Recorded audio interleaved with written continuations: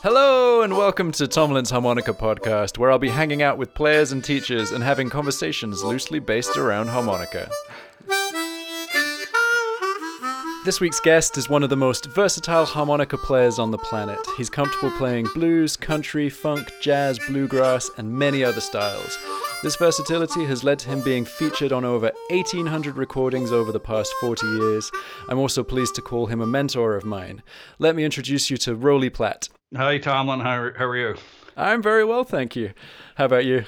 I'm good. After that introduction, I better be really good, I think. So you're currently in Canada, aren't you? Yes, just north of Toronto. How's it all look? Are you? I don't know if you're in a town or kind of out in the sticks. What's it like?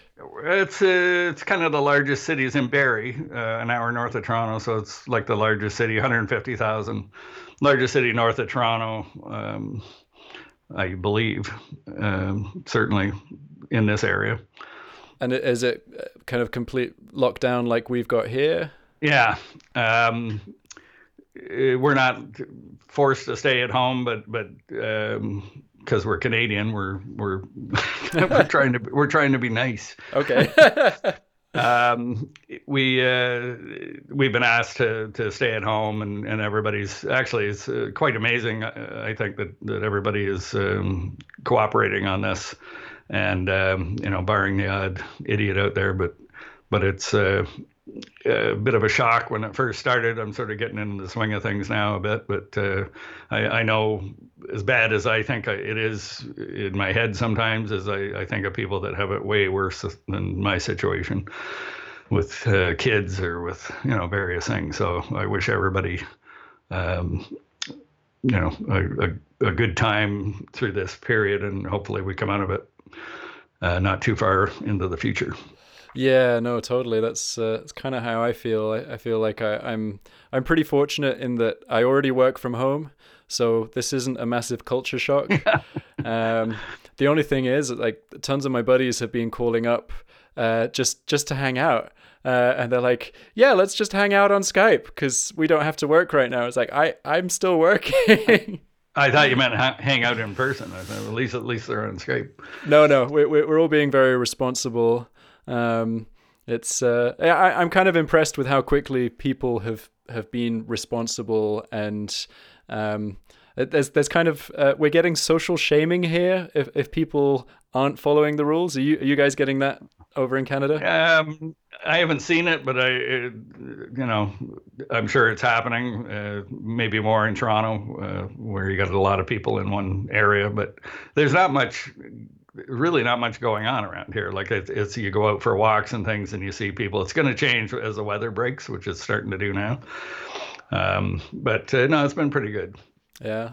That's good to hear. So how's it affecting kind of work and stuff? Because I as far as I know, you're mostly online with work things, aren't you? Yeah, I mean, music live stuff is gone for now, and that's for me. I can do tons of stuff at home, and we can all do, thankfully with the internet and all that's available. There's so much. I mean, we're very, very lucky to be in the spot we're in and have that technology. I think we'd all be dead by now by killing each other. Every household would be divorced, and but there's something about playing live that's completely different than anything I do at home, like recording wise, practicing, doing lessons, teaching, whatever it is. And I didn't discover this until maybe into my 50s, long story anyway, but around that time I started to appreciate what playing live does for me, and it has nothing to do with making money or anything else, although we all have to do that, and I enjoy it. But I encourage it. But it's that, I call it like an emotional release that you get when you're playing live, that you leave everything on stage. You just, play your ass off basically. And at the end of the night, you're physically tired, but you're emotionally I won't say empty like in a bad way. It's a good way. It's a release. It's almost like standing out in the street and screaming for 2 hours and just, everything, all the anxiety and stress and anger and all these other things in there, frustration, whatever is in there, comes out. And if I don't get that, I get a little wacky. Oh man! Just between you and me, I get a little wacky, and I can never figure out what it is. It's if I stop and look, I go, yeah, it's because I haven't been playing the last couple of weeks or like live, and so I have to find outlets for that. So that's my, I'm managing. I haven't cracked yet, but I've been close. Yeah, so I know this feeling really well, and my wife actually recognizes it in me, and she'll get to a stage where she sends me out. She's like, go to a jam session. Just call some buddies up, play some. You have to play some music because you're driving me insane. That's good. Yeah, well, it's good she recognizes it. It's interesting because that's exactly what it is. Yeah, it's funny though, because I it is incredibly frustrating right now not having that outlet. But I'm seeing already people are starting to channel that energy into other things. I think a lot of people are writing and feeling quite creative. Have you started channeling into other areas? Well, in the sense of I've been doing a lot of things that I haven't had time for, or just not enough time to sort of dedicate to it, or whatever, different ideas and things. But yes, like one of the things is I'm trying to put together, as you know, because you were on the survey, but a harmonica seminar of some sort online for folks. So that's a good energy thing to put into. But there's things I put lots of energy into doing, and I'm happy to have the time to do that. But I don't know if I'll get the same. It's not a substitute for it, but maybe the actual doing of the workshops will give me an outlet of some sort, in a slightly different direction. There's no substitute. There's no direct substitute, but there's things that are certainly worth pursuing that are the next best thing. Definitely. I mean, I'm sure you say it to your students. I say it to my students. Kind of lessons are kind of inconsequential if you can get time on stage. That's kind of the most important thing. Well, for the emotional side that you described, but also just you learn so much more. Oh, absolutely. It's a different world. And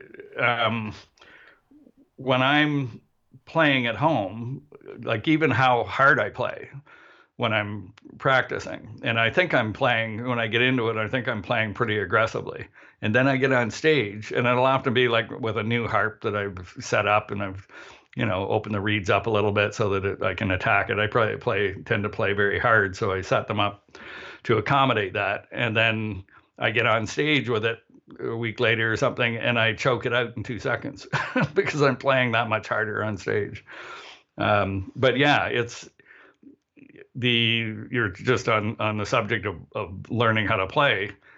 When you practice at home and practice to songs on your computer or whatever, however you do it, you're in a very controlled environment, and you're used to all the sounds and how things sound and all those things around you, your environment. When you get on stage, the environment, I mean, especially, well, anytime. If you're in a band, you're playing different clubs all the time or different venues. So the sound is completely different. The stage is huge one day, small the next day, like incredibly small, some of these places. You have to accommodate, change everything for that environment. The sound on top of that is like 10 times as loud as you're used to hearing. Suddenly you can't hear that great amp you bought, and you're trying to turn it up to 7, and it sounds like a transistor radio. All those things throw you off playing wise, and then when you're jamming with a band, they're not doing the song the way the Muddy Waters record is at home, right? They didn't sing that extra verse, or they don't, they do it completely differently. Yeah, I remember chatting to you about this during one of our lessons, and Just to be clear, Rowley was giving me lesson. But you said that being on stage is like being in a war zone, and I think that has stuck with me every time I've gotten up on stage since you said that. I was like, shit, this is exactly what it's like, because there's all the training that you do at home, all the practice, and then if you're lucky, the rehearsals you do with a band, and then everything's just so different, and all the stuff that you meticulously practiced over and over, all the stabs and the hits, it all goes out the window, and hopefully you're kind of praying that 80% of it is still there, and then you're doing pretty well. Yeah, no, that's accurate. I mean, it's not supposed to be that way, but because it's in real time and you can't stop. Okay, everybody stop in the middle of a song. I need to move my amplifier a little bit so I can hear it better. Or I need to stand over here so I don't get feedback, or whatever the situation is. It's you just have to do it, even in that crappy sound. Like, you kind of hope it's coming out up front. I mean, I spent half my career playing, not liking what I'm hearing on stage, but praying that the sound man has got a clue and is making you sound good up front. And as long as I know I'm coming out front, I'm good. I've had nights where you're playing some big club or something, place is packed, and you're having a really good night. You're just into it. You're locked in. You're playing. You're feeling good about it. And you're sweating, and you get off stage, and somebody comes up to you and goes, "God, I couldn't hear you at all." Oh, I hate that. This is after an hour and 15-minute long set or something, and it's like, oh, for Christ's sakes.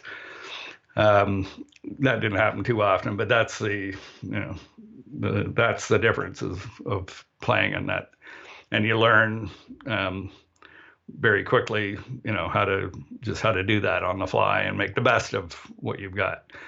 And having said that, there's other times where you're very fortunate to be in a situation where it sounds great. You're on a big stage, like a theater type of thing, or it doesn't have to be, but just a nice open area where you got a little breathing room on stage. And the players, there's a couple of people I play with that are particularly like this, very sensitive to volume and letting the music breathe. So everybody's got their little spot they play, and they're incredibly disciplined in staying not too loud and leaving room for people to do a little. Somebody hits one little kink on the piano, you can hear it, and we play around each other that way, and it's amazing, right? It's those nights are great. It's a huge contrast from the thrashing and full bore kind of stuff that you get in other situations. Yeah, it's so true. I had a complete revelation of an experience last year. I did a gig exactly as you described, kind of in a theater with a really big stage, and the on-stage sound was non-existent. Everyone had in-ear monitors. Oh, yeah. And it was kind of strange, because if you weren't wearing monitors, you had no idea what was going on unless you were in the audience. But if you were wearing monitors, you had everything you needed, and it was just so liberating, and I could think about the volume and the dynamics in every note that I was playing, rather than I just want to be heard, I just want to be ego, but having that kind of sweetness of the note goes from kind of 0 to 100, and there's that whole spectrum that's kind of fabulous. And I know you, like, I've listened to you play a ton as a kind of accompanist as well as a soloist, and you're playing all these really light, subtle things in the background that if it's not coming through, if it's not being projected well enough in the mix, are lost. But they're so sweet. They're such nice little subtleties. Yeah, and you can't. It just reminded me as you're saying that I spent probably 20 years of my live career or whatever playing in situations where you can't do any of that. It's goes from don't play to play as hard as you can. Yeah. Just to sort of make that little lick you do cut through what the volume of the stage is, right? And when it changed for me, or when I started to appreciate the differences, when things like house concerts and small concerts where people would pay $20 a head or something to come in and see. You get 40, 50, 60 people, those type of shows where it's, usually a smaller unit. It could be a duo or a trio. And you could hear a pin drop. Everybody's there to listen to the music, so there's no sound.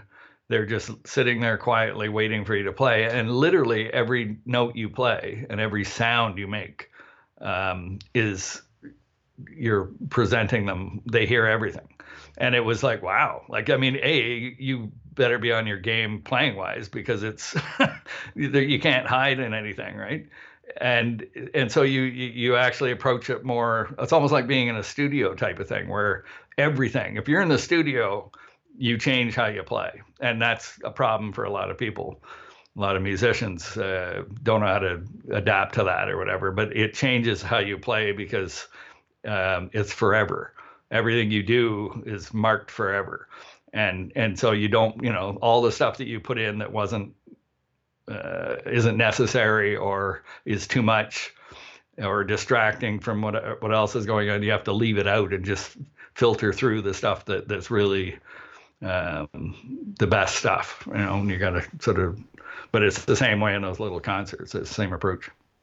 Yeah, it's I guess it's nice having the variety, and like that gig in the theater was as memorable as the next gig I played, which was literally on the back of a farm trailer, like outdoors, 7-piece band, one monitor.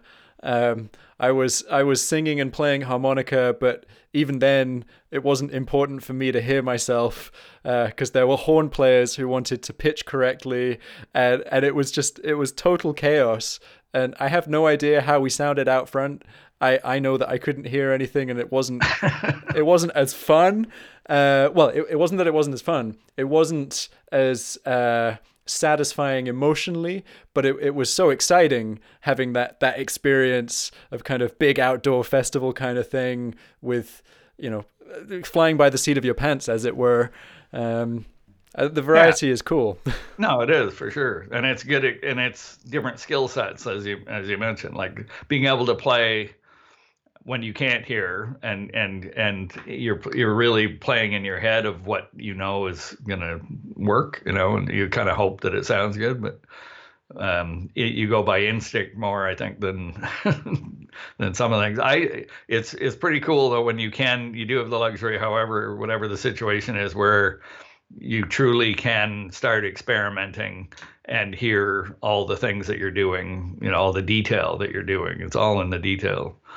And when you step outside of your comfort zone and try new things or whatever, you need to be able to hear the music around you to be able to do that.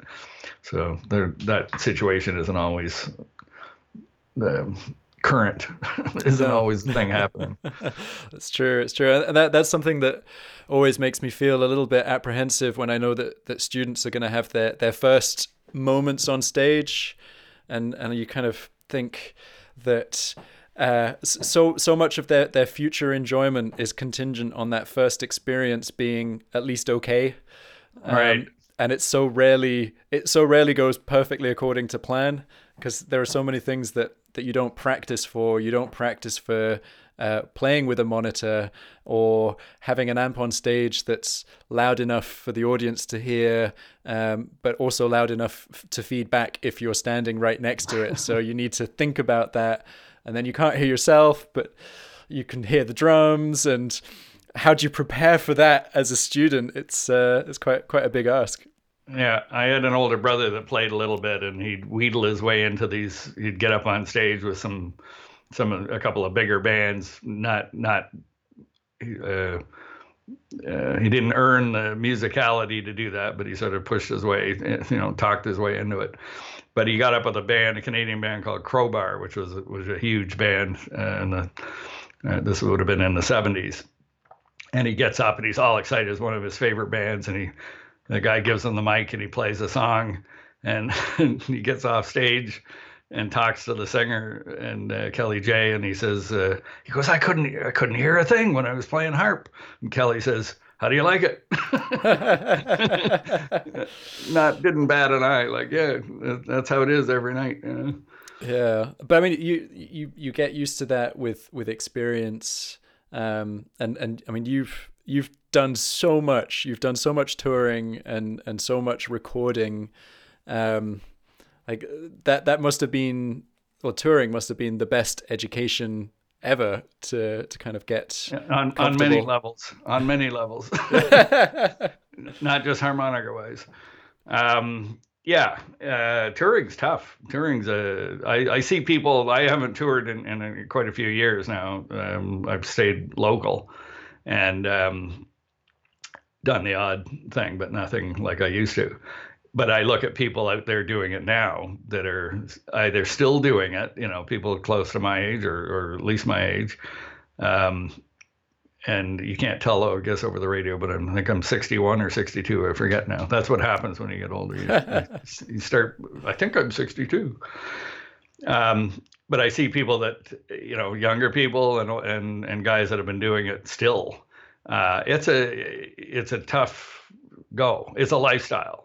It's a complete different lifestyle. So but the experience of it is great. Like I wouldn't trade it for the world. Um, the musical experience, the people you meet, but there's a huge price you pay for doing that because you're away from home all that time. You lose a lot of stuff. You kind of get into that becomes normal after a while, the road. And if you're not on the road, you're almost uncomfortable. You get so used to it. Yeah, I've got pals who got into the touring lifestyle, and they couldn't deal with being home, and they lived for being on the road. They didn't realize that they lived for being on the road until they got home, and then they were so uncomfortable being stationary that it was kind of weird to see that transformation. Because from my point of view, I have this really whimsical desire to go on, a 2-week tour every year and stay in 5-star hotels and play lovely theaters with audiences who listen. Wow, what a great dream that is. Right? But I don't want to do it for more than 2 weeks a year, and I probably want to take my wife with me and just make it very comfortable. And I realized that tours like that don't exist, and I wouldn't make any money. Yeah, I mean they exist at certain levels. The better the 5-star stuff and whatever. But it's usually a real mixed bag. You get some of those gigs if you're lucky. You get some. It depends on the level of music business you're in. But for most people in the blues world or that end of things, and you're traveling like that, it's you get one or two or a few really nice gigs and meet some amazing people for sure. But you also, have to accommodate and play these smaller venues. You're a star one night and the next night you're playing this place and you go, how did I get here? But that's the nature of the business, and it always was that way, right from my first gigs to all the way through. But hey. I got into it because I like to play. That was my motivation. I love to play, and I love to be standing on stage playing. That's it. Yeah, that's cool. Was there a moment when you kind of thought, shit, this is everything I wanted? Like I have the life, the lifestyle, the my first gig. Awesome. Not my first gig, but just to give you a bit of background, I literally bought myself a harmonica on my 17th birthday as a gift to myself, I guess. My older brother, as I mentioned, played a little bit. He wasn't really very musical, but he had great taste in music and knew what was good. He just didn't come as natural as it did for me, I think. But within a year and a half, just over a year and a half after picking up the harmonica, and I didn't play anything else, I was playing professionally. I lucked out and met somebody in Toronto, and he was in a band, and he talked to them, and they hired me. And so it went from nothing, like from sitting in, trying to sit in with people, like cut high school and go out to see these Canadian bands in Toronto. And the music scene was really good back then. So there was lots of options, and try and sit in with them, just hang out, just listen. And then, playing professionally. But my first out of town gig, the first gig was in Toronto, I guess. And then the next week, I think we were out of town in some little town. And we played back then, and I miss these days, I'll tell you. We played 6 nights a week, every week. Every gig was 6 nights. It wasn't a one-nighter as they are now. And it's a real shame because you play 6 nights straight with the same guys and in the same club. So those things we were talking about the sound and, not loud enough and adjusting things, you got all week to play around with things and get it the way you want, or just get used to it, right? But you get tight because you're playing together, the same people all the time. Like these days, you play in a unit, and often the drummer is different than the last time you played, or the bass player is different, or 2 guys are different, because everybody's doing different things, and it's hard to keep the same people.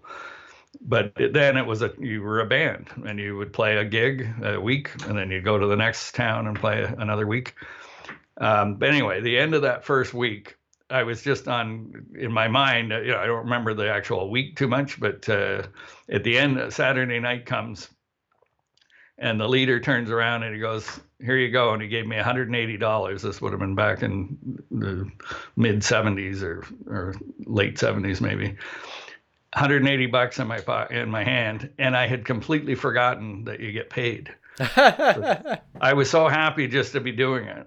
And that kind of sets the tone for why I'm not a rich man today. And it hasn't changed much, other than I never forget to get paid now.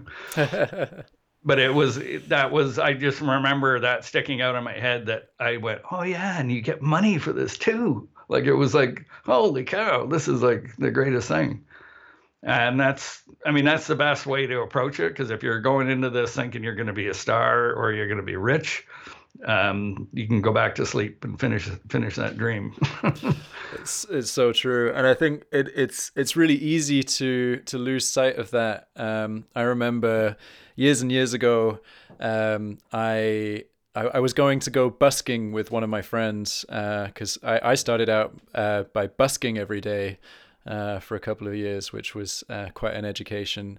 And I arrived at our busking spot, and he asked me how my day was going, and I was like, "Oh, dude, it's terrible. I mean, this morning I had a recording session, and then I had to teach for a couple of hours, and now I'm doing this." And he was like, "Dude, you've just described the perfect musical day."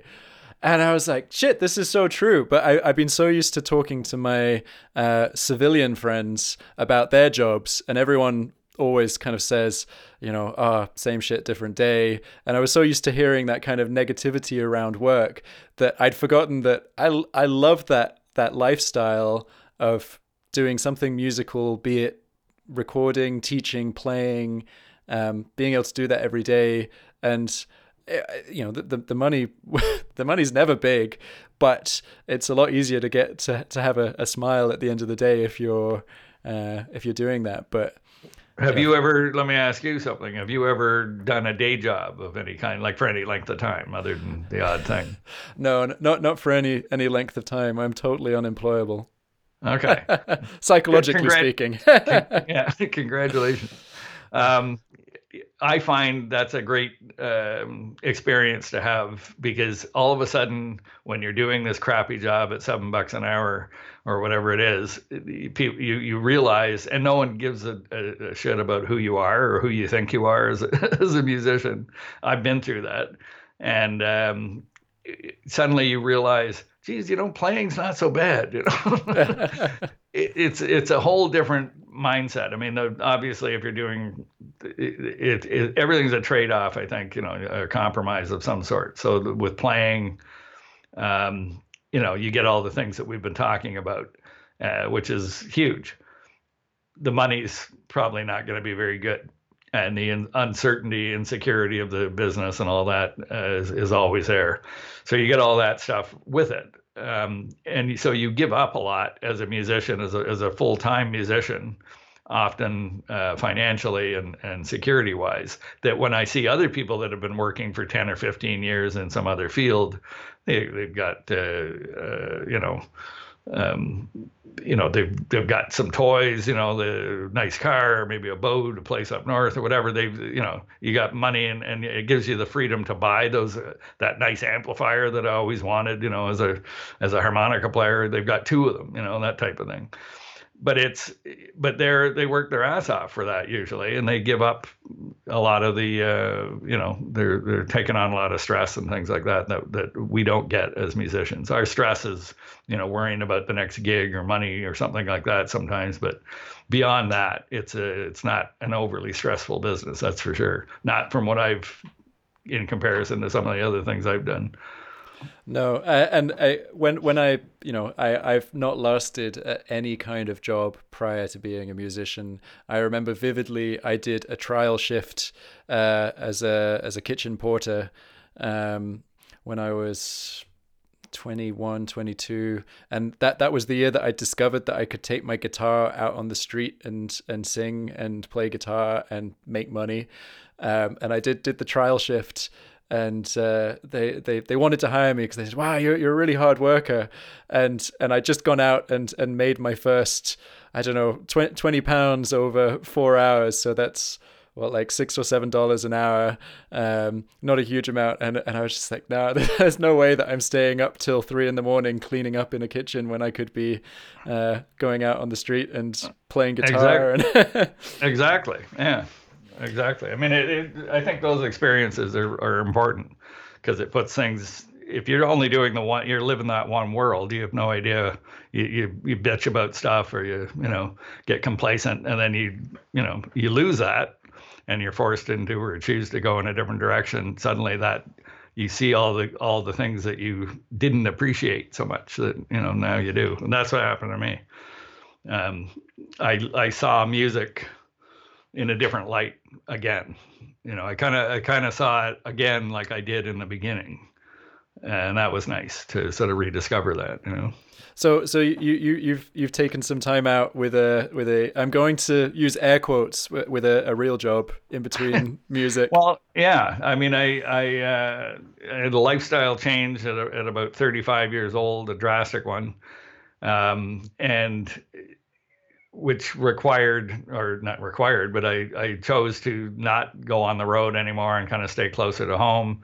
But at the same time, the economy had gone down the tubes. There was the financial crash in the 80s and or 90s, I guess, early 90s, and work dropped. That's when things started really changing in the business, and at least in the bar business and club scene, where it went from 6 nights down to 3 nights first, or 4 nights maybe. Then it went down to 2 nights. Then it went down to one-nighters, a Friday and a Saturday. And the first thing to go out of a band was an extra instrument, So if you didn't play 7 instruments, you're not going to get hired. So bass players did all right, drummers did all right, guitar player. But anything beyond that was luxury, and harmonica was certainly in that category. And so work dried up, and long story short, I battled with, because all I ever knew how to do was play harmonica. Even in a music business, that's all I knew how to do. I didn't even expand within. Took a very purposeful, narrow focus, which I'm paying the price for these days. If I had have expanded, I would have been better off. But that's how it was.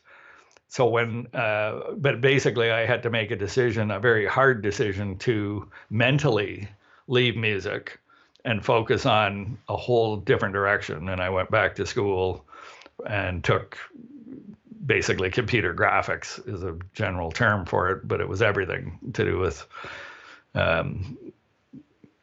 computer graphics and design and things like that.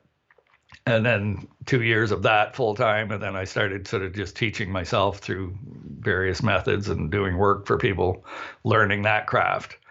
still playing all through this, but not playing, not pursuing it. Just, people that I knew would hire me for gigs and things. So I was always playing, but mentally my focus for the first time in my life was as dedicated to that as it was to harmonica originally.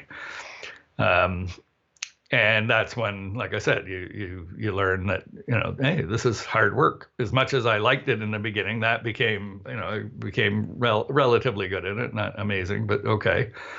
But the pressure that comes with some of those jobs is like 10 times anything I experienced playing wise.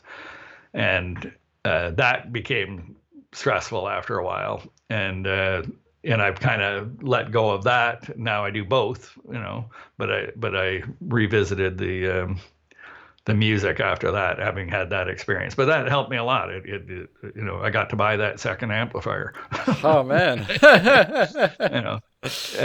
Like literally going from years ago from, being so broke that I can't even describe. I can describe to you, but I won't. But being so broke that, it's insane. Like I could tell you stories that you'd go, really?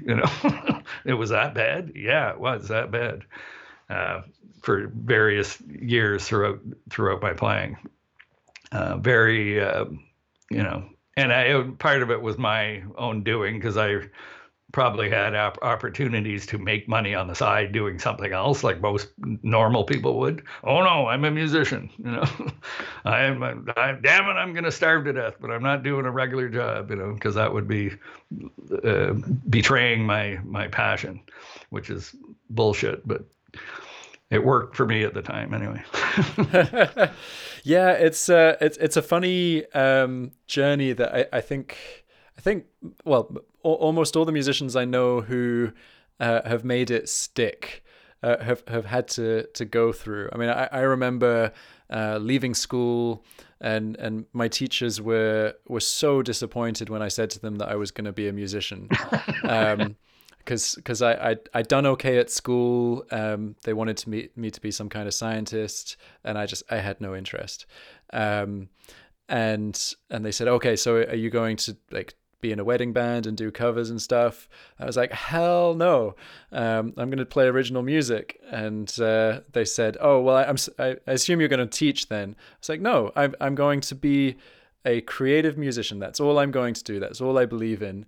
And then, I got my first covers gig, and I was like, this is great. People actually like the music I'm playing because they recognize it. That's cool. And then I accidentally fell into teaching English, actually, before I started teaching music, and realized that I loved it, and that was cool. And I've not written music in years and years, and that doesn't make me sad at all. I'm happy that I'm doing musical stuff. And that there's this kind of mixed farming approach of you do a little bit of this, a little bit of that, and you don't have to be the completely pure musician who stays true to their art in order to call yourself a musician. Right. Yeah. That's a good point, because again, there's a trade-off for all those things, and I've had to accept that fact that I would love to be the guy traveling across the country and doing these things, like like I used to, I guess, or whatever. But the things that go with those choices are you have to consider that. Like, you can't just look at the little slice of the pie that you think, yeah, I really want that, and I'm not getting that now. So how do I get that? Well, to get that, you have to accept all these other things around it. So being more at home and doing a variety of different things allows you to be in that business and still have a somewhat of a normal life around that too, which is it's a big deal. That's what I found after touring for all these years, traveling on the road for all those years. Just like being on stage, they're a little too long.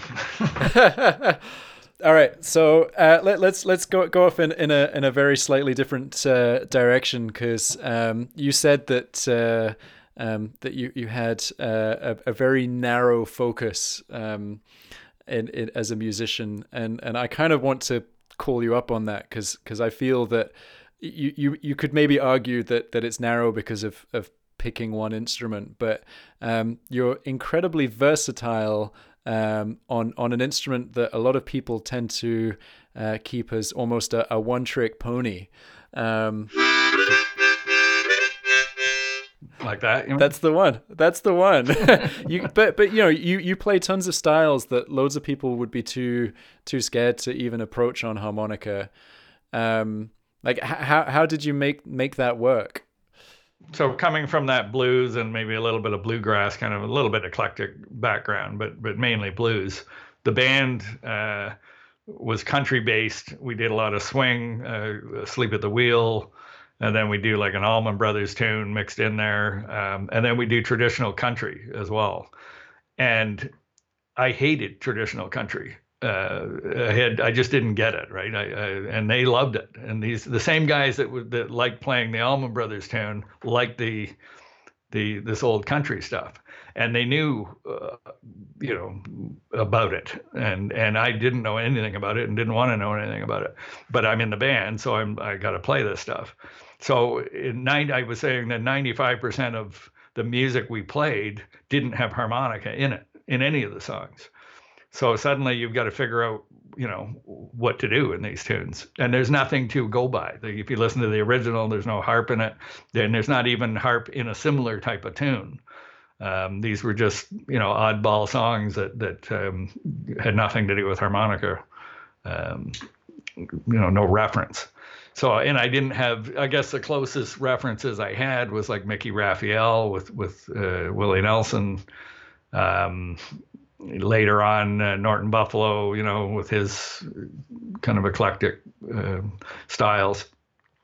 But there wasn't a lot of that going on. So you just kind of, I'd listen to what another instrument would do. Like we had a steel guitar player in the band in the original version. So I'd listen to what he would do comping. He would sit, and I'm doing it with my hands like anybody can see this. But he would just, when he wasn't playing fills, he would go chuck, chuck, chuck on the strings on the steel guitar as a rhythm part. And he would tell me, that's what I'm doing. And I'm playing on the offbeat 1 and 2 and 3 and 4 and 1 in these tunes. So I would kind of do that on the harp. I'd listen. At one point we had a fiddle player in the band. So I would, listen to how he would do things in the, not fills, but more backgroundy chording kind of notes and long notes and things, and try and emulate that. So I wound up trying to emulate other instruments, I guess, is the big takeaway, or the thing I learned how to do is just listen to what's happening in the original song. Well, there's a saxophone on the original song. So what can I do that would fill that spot sonically in the song? But what it did was gave me a variety. I started learning, little tricks and little things to emulate other things, so sound a little different than your average harp player, I guess, or a blues player. But it also started forcing me to listen to melody more, and it took a long time. I listened to some stuff that I did back then. I found some old cassette tapes that we did when I was like 20 or whatever, and I was hoping I was really good, but I wasn't. I'm listening and I'm going, like, some of it was okay, and some of it was like, oh Jesus, like you're not even playing the changes there at all. But it set the stage for appreciating musicality. Because in that style of music, it's not just about licks and things like that, and attitude and that type of hard playing. It's about playing the right notes and playing over changes that aren't typical 3-chord changes, and how to place those things into a song where you're not necessarily like you're a sideman, like you're an instrument within the band. Within the music, and how to fit that in. I mean, that applies to blues as well, but there's more liberties taken in blues, I would say, than some of this other stuff. It like I said, it set the stage for exploring other things, and I love now trying to find Well, I mentioned I got into design and graphic design, and one of the things in graphic design is logo design, and I done a fair bit of that work. And the thing with logo design is you take, a sort of a complicated message and simplify it into the simplest possible little shape with a little idea in that shape. Like, oh, isn't that clever? Those two things make a letter, make tell you something about the business. But you do it in the absolute simplest way. Having done that in graphic design, when I went sort of focused back on music, I realized it kind of taught me more about music than I knew before from doing it in design, is my point. And music, I approach that way now. Try to say whatever the complicated thing is that you can do, but try to simplify that to the most effective combination of notes that gets that idea across. I don't know how to explain how it does that, but when you get it right. And that's the coolest thing to me, is to find. I like playing fast and complicated, and I do it all the time, but I also get just as much joy going the opposite way of just finding the perfect thing to play in that spot, that one little note or that one sound or that line that adds, that's a musical line. It's nothing to do with showing off on the harp. It's just the right thing to play musically in that spot in the tune. Yeah, I remember you saying that the song is king, and I think that really sums it up perfectly. It's this idea of you are there to service something other than your ego. You're there to make the music sound better by being a part of it rather than sitting on top of it. Exactly. And that's what I really like about your playing, and that was something I was really excited to work on with you when I did some lessons with you. And I remember telling my students that I was getting lessons from you, and they were saying, "Oh, well, what are you learning?" And do you have some licks to show us? And I was like, no, I'm playing on the offbeat for 5 minutes. And they just didn't get it. Yeah. But it was a game changer. It's that thing of kind of building up the stamina, stuff that I would have done really comfortably on guitar, but never worked on doing on harmonica.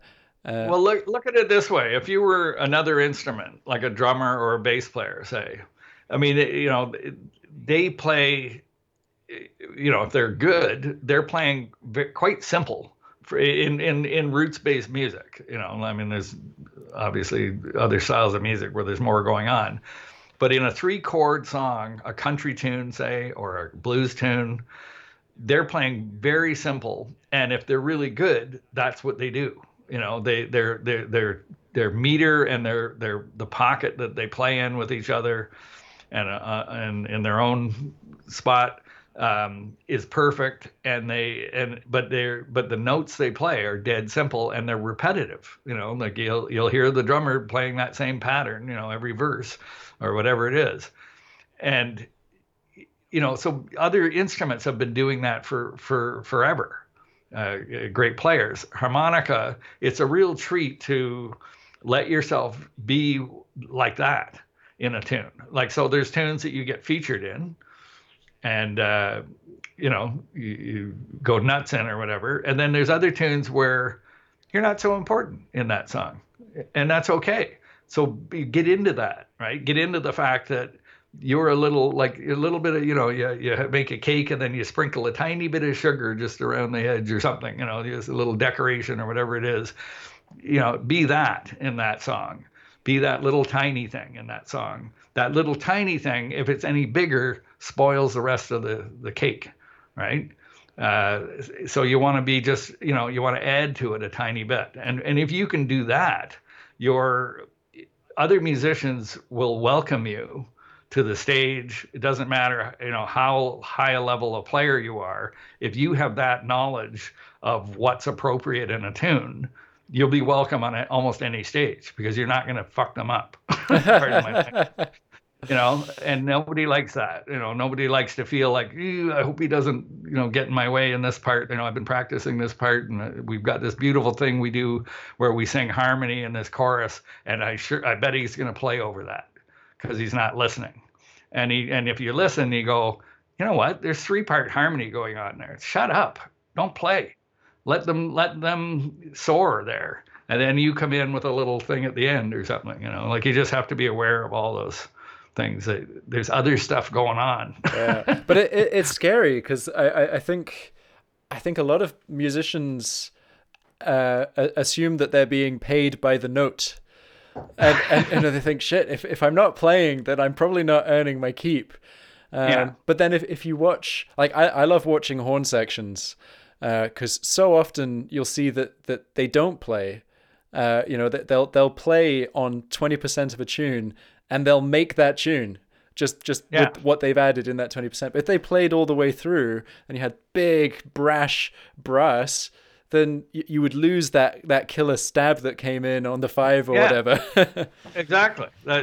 Too much of anything dilutes the whole thing, right? And for sure, that's a good example. The horn players and while we're talking about that, I mean, what horn players don't do, or and maybe shouldn't, I don't want to encourage them, is to play rhythm of any kind, right? They don't play any. Although I played with a couple of guys that see me doing it, and they try and do it on the sax as well, and I don't think it works too well. But one of the things that I do, and it came from. Not from the right motivation, but it was because I like watching that steel player. I'm standing there doing nothing like the sax player or the horn section does, and I didn't like it. I don't like just standing there. And I watched the steel players doing stuff. He's moving around. He's doing a little note here or there. He's doing a long note he'd hold, or the fiddle player would do something. They had found places to add things in that weren't really fills or anything. Like people could still do stuff on top of that, but it was part of the beds, right? The rhythm section. And so I started doing little things. Again, I'm doing my hands again. Don't see my hands. I talk with my hands too much.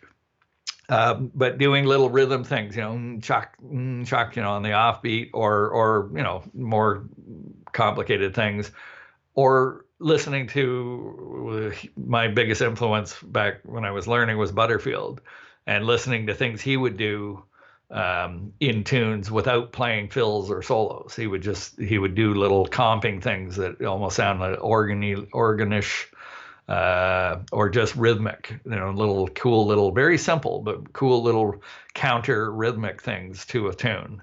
That's what I started doing, and I sort of learned how to do it by wanting to do something on stage when I wasn't playing. I didn't really care if people could hear it that much, but I was sort of experimenting with things. And then when I found something that actually fit, I would bring it up in volume a little bit or whatever.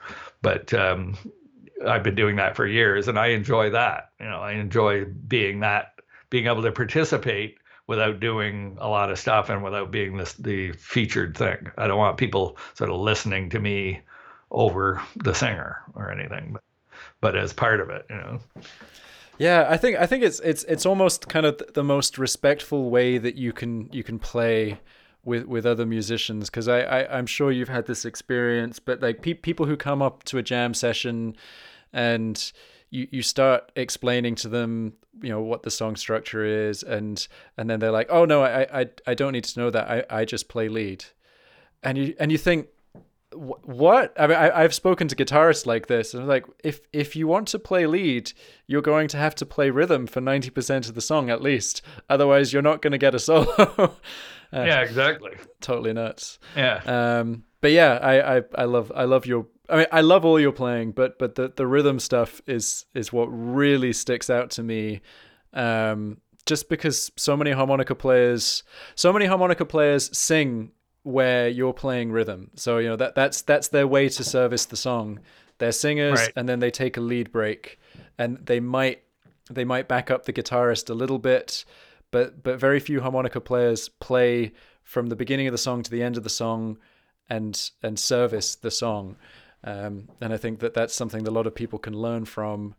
And yeah, it would make them infinitely more employable as much as anything else. Well, and the one of the nicest compliments I've gotten is in the studio in particular is I've done things like just that little sounds like that, or little pops and things rhythmically through a tune. And the producer or the artist will say like, geez, I didn't even know a harmonica could do that. Like, I didn't even know that was an option to have rhythmic things happening, because when you put it into a mix, it actually, because it sounds organic sounding, like it doesn't sound like I don't know what to compare it to, but it's got its own interesting little tone to it, and in the right place. It's almost like a, congas or something, like if you're doing those little pops and things, but it's not, right? It has its own tone. So you don't really know what you're hearing even. If you're listening, when you listen to the final mix, there's just this little thing in there, and it gives that organic quality. Like, what is that? A piece of wood? Is it is a guy tapping on something? Or, but anyway, if you get, somebody pointing that out or just becoming aware that it's something new to them, that was nice on session work. Yeah, well, I totally agree. I think that's such a killer thing that you do. How did you find making the transition? This is me about to plug your album, by the way, because I absolutely love it. Because your album has a ton of lead playing, as it should, because it's showcasing you. Well, it actually has 3 CDs worth of harmonica on that one CD. Okay. So you're getting it's like buying 3 CDs of harmonica. Oh, wow, 3 for the price of one. That's brilliant. I don't think I should be bragging about that, but yeah. Well, it's a great CD, and I'm going to put it in the show notes so people know to check it out. But yeah, some highlights that I think people will have heard before, things like Somewhere Over the Rainbow, and songs that aren't kind of traditionally harmonica songs that you've really owned and done something very special with. Thanks. Very, very cool. Thank you. Are you working on new material?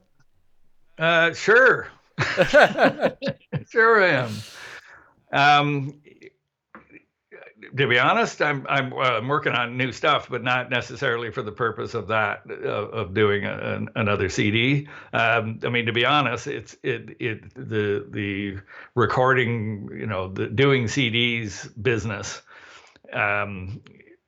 has changed over the years, and I'm the first one to recognize that, like, it costs a lot of money to do it the way I would like to do. If I did one, I'd probably scale it down a bit and make it a little more affordable. But I spent a fair bit of money on that CD. A really top-notch studio, hiring all the players and rehearsing, whatever, the whole process of it. And it's hard to get that money back. I certainly have, made money on it, but it's what I think of when I think of doing one is you should know like, why are you doing it? If it's to try and make money, then you better think it through and figure out how you're going to make money doing it. Like, if you're not, well, the first thing that happened with my CD was people, and I knew it was going to happen. They said, so where are you playing? Where can we, how do we hire you for this festival? And I'm like, well, I don't really have a band, which I didn't. This was all assembled for that CD, for that purpose. The people I used are people that I play with regularly, but they were assembled for that project. So I didn't have a show, and I did a couple things like that, when I first did the CD. But I realized very quickly that unless you're going to, that becomes like somebody in the Canadian business, music business, said CDs are now like a very expensive business card for musicians. This is what I do. Call me. I just I'd have to have a purpose in mind, something specific. But I would probably go, do something, more scaled down. scaled down size wise as far as musicians, more acoustic, smaller unit, and and try a little different approach as far as recording as well, rather than the big expensive studio. Try and do it on a little more of a budget, but still get a great quality out of it, and use that to promote something I was doing. So that's very much a possibility. There's somebody I'm working with now, although it's been put on hold because of this Corona stuff. But we've been talking about doing something like that. So I would do it in conjunction with some sort of promotional thing, live playing, use that to promote something else. But just, I would love to do it. I'd love to have the money to just go, I'm going to do another CD. And I know people that have the money and do that. And it's a wonderful luxury to be able to do that. But there's so many other things that there's different things I'm involved in now that I, can't do everything. So I'm not going to do a million recordings just for the sake of doing them, because I'm not out there touring. That's fair. Well, I hope you do an album sooner rather than later, just because I enjoy listening to them so much. But that's not a good business reason to do it. So wait until it makes sense for your career. But I'll be very excited to get my hands on it. Yeah. I was just going to say at the beginning of the podcast, you mentioned that you might be working on some online workshops.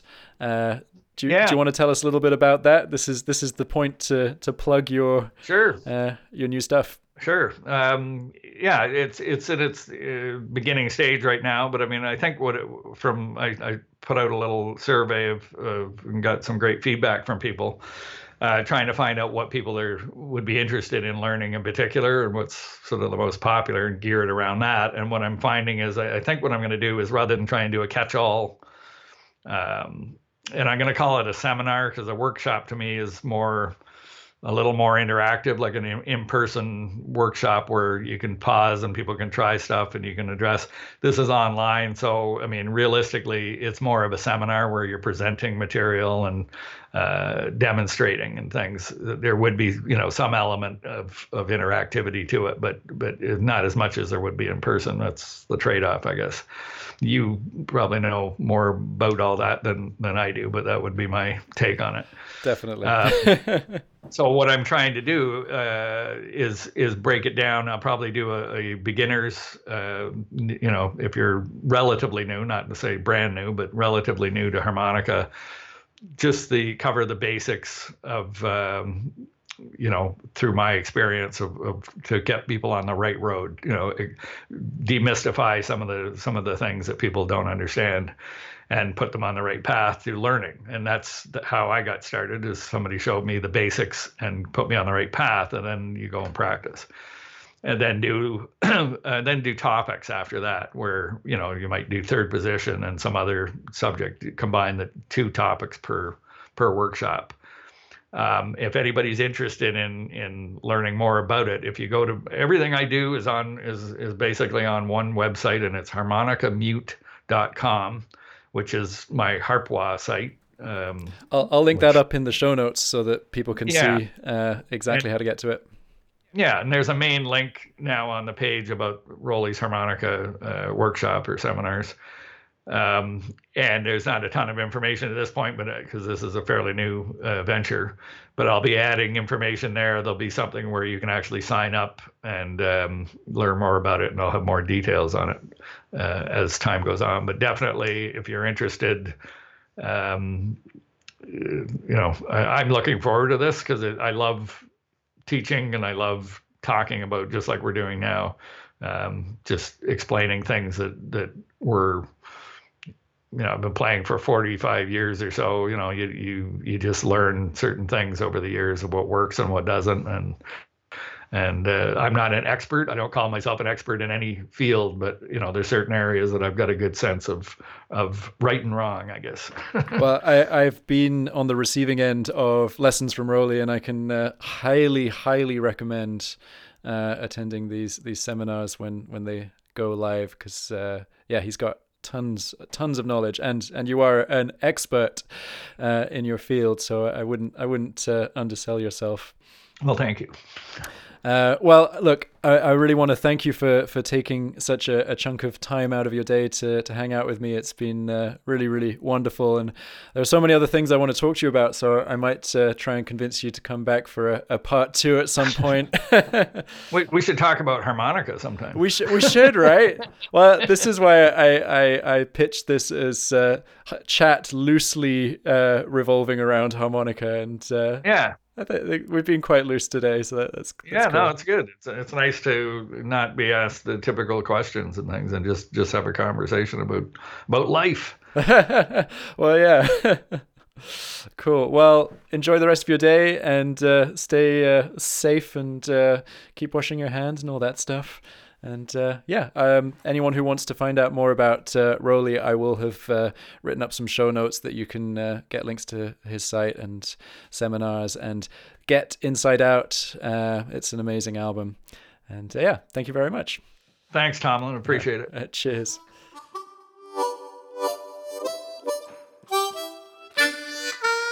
Thank you so much for listening to this episode of Tomlin's Harmonica Podcast. Don't forget to subscribe and leave a rating and review on your podcast player of choice. Join me next Monday for the next episode.